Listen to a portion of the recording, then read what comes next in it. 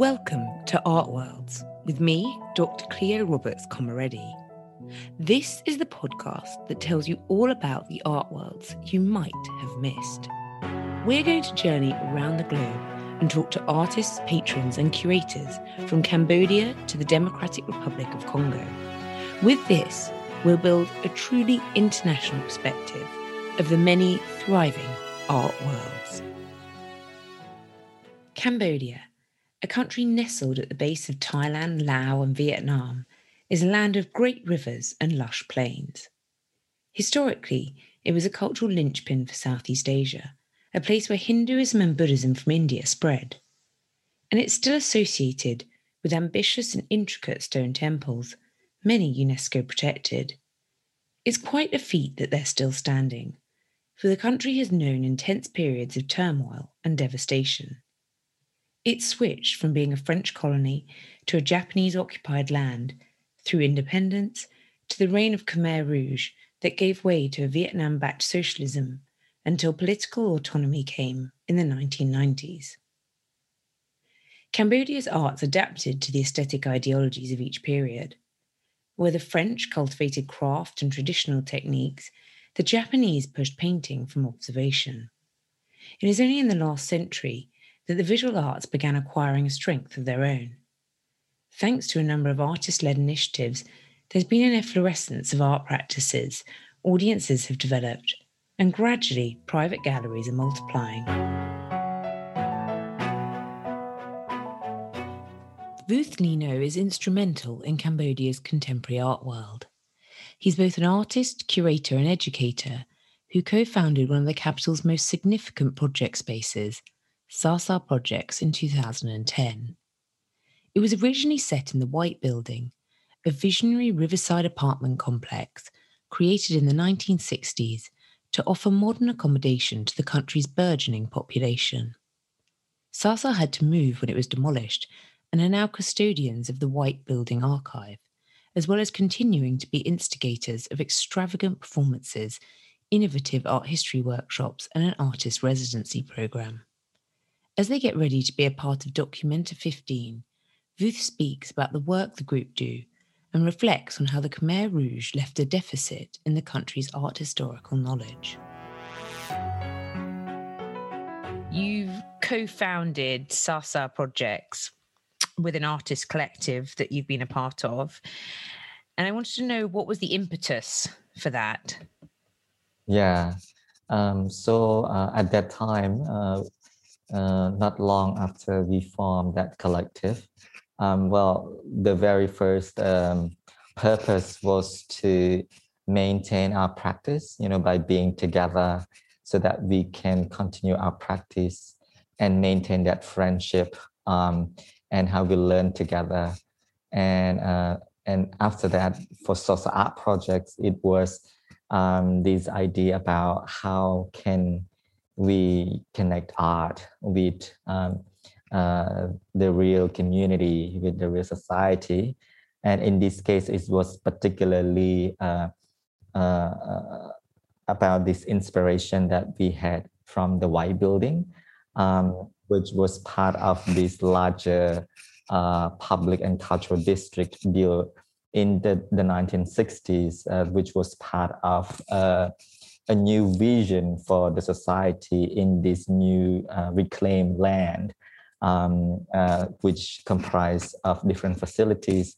So we were inspired by that as a way to think about how to connect art and people, and that historical significance about that idea for a society that is built on this strong relationship between people and art.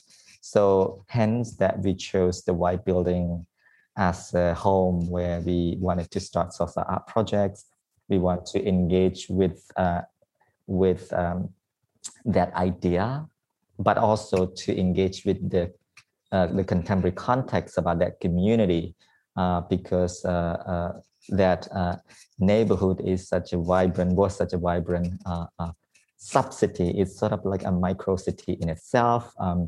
Generation of artists who live there, as well as everyday people, civil servants, or even migrants from the countryside. So to think about how to engage art with such a complex, but also,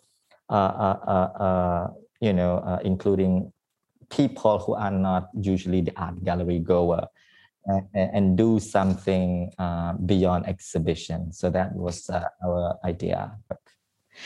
And for people who haven't been to Cambodia, can you explain a bit about the sort of physicality of the city that you're in and how that might affect what you're able to do as an artist, as a curator, as the founder of this project space?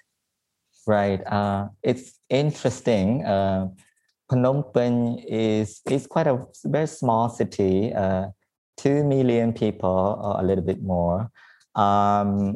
You have a sense of scale, in terms of your human scale and to the size of the city. You get around from one neighborhood or other. You feel like you can sense the geography. That's what I love about Phnom Penh, that you can feel you are part of it. And another thing is, there isn't much of so-called public spaces, like parks and so on. It's very limited, and the development, I mean the property development is going at a crazy rate, crazy pace, and that comes in a price of losing the architectural heritage, history of the city itself.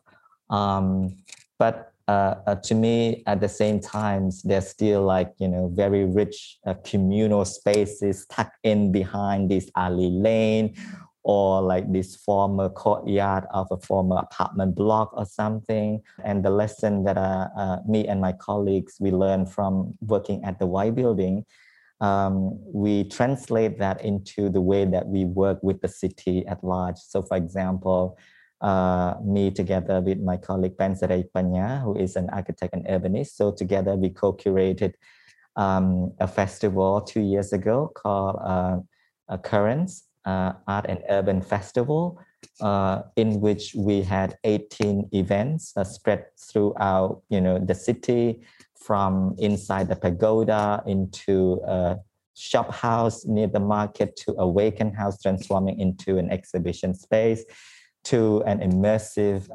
visual audio, projection on this alley lane, or to this, great classical but contemporary dance performance on the river across the bridge on the other side of the city. So these are like, okay, we work with this existing strength, this informal aspect of space could turn to be something productive.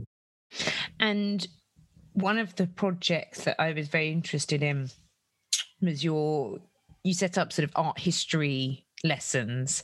I wanted to know a bit more about whose art history that was and how you constructed the syllabus. Yes. So perhaps this was inspired, not perhaps, but I think largely, for me, I was inspired by Rayum and by Ingrid Muan dissertation on the history of the Cambodian art. And that sort of like prompts me to become fascinated with art history.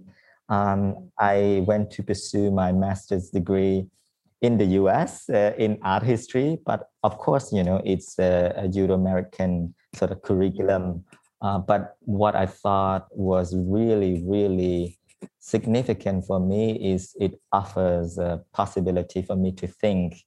And therefore, I was very conscious about Cambodian art history, and my research was particularly centered on the Cambodian art history. So through social art projects, through art history lessons and so on, we draw on history of Cambodian art and visual culture largely, but also has an element of like a regional history and some part of also so-called Euro-American art history as well.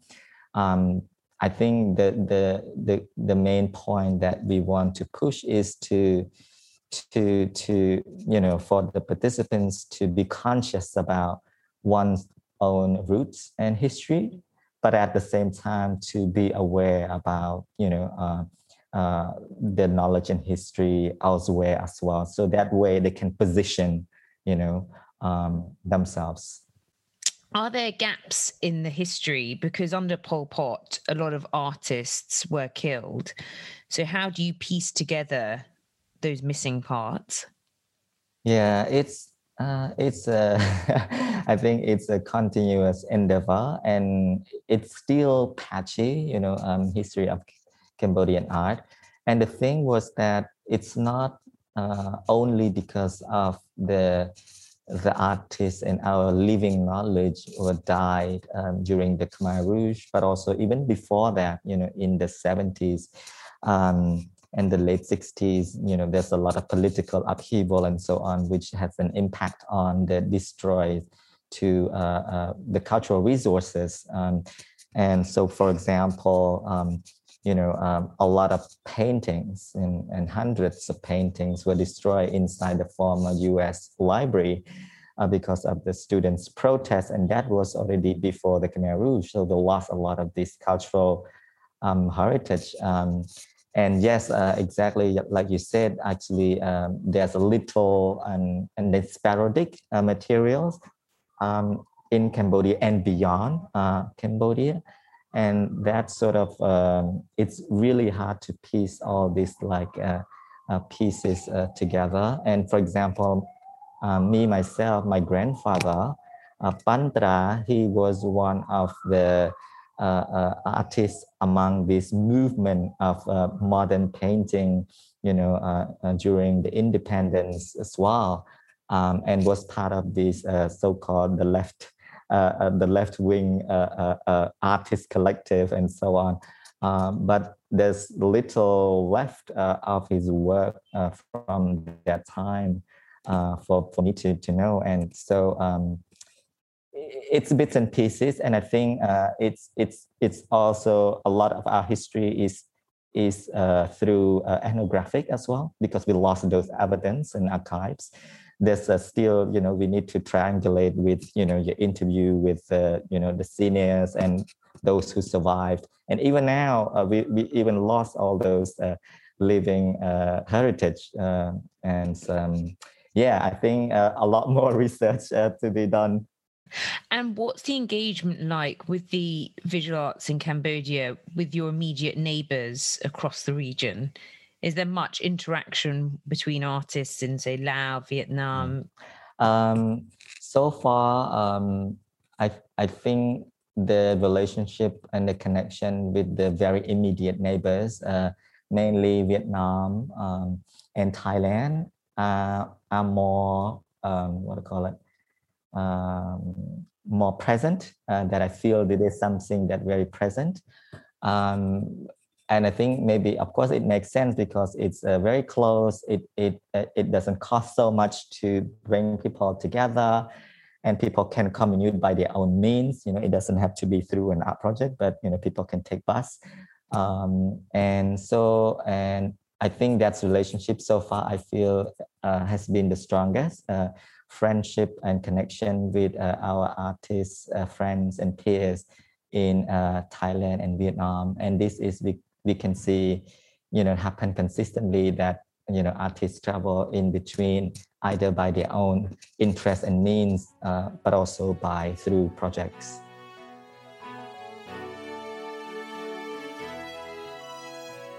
Thank you, Vuth. You can learn more about Sa projects and Vuth's art practice in the show notes. And if you liked what you heard, then please subscribe and leave a short review.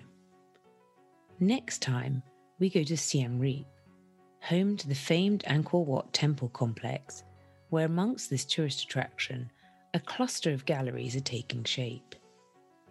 We meet Yves Lutovsky, who explains how a conversation in Paris with Le Van Look led to them founding Bhatia Sarem. This has been Art Worlds with me, Dr. Cleo Roberts-Conradi. See you on the next journey.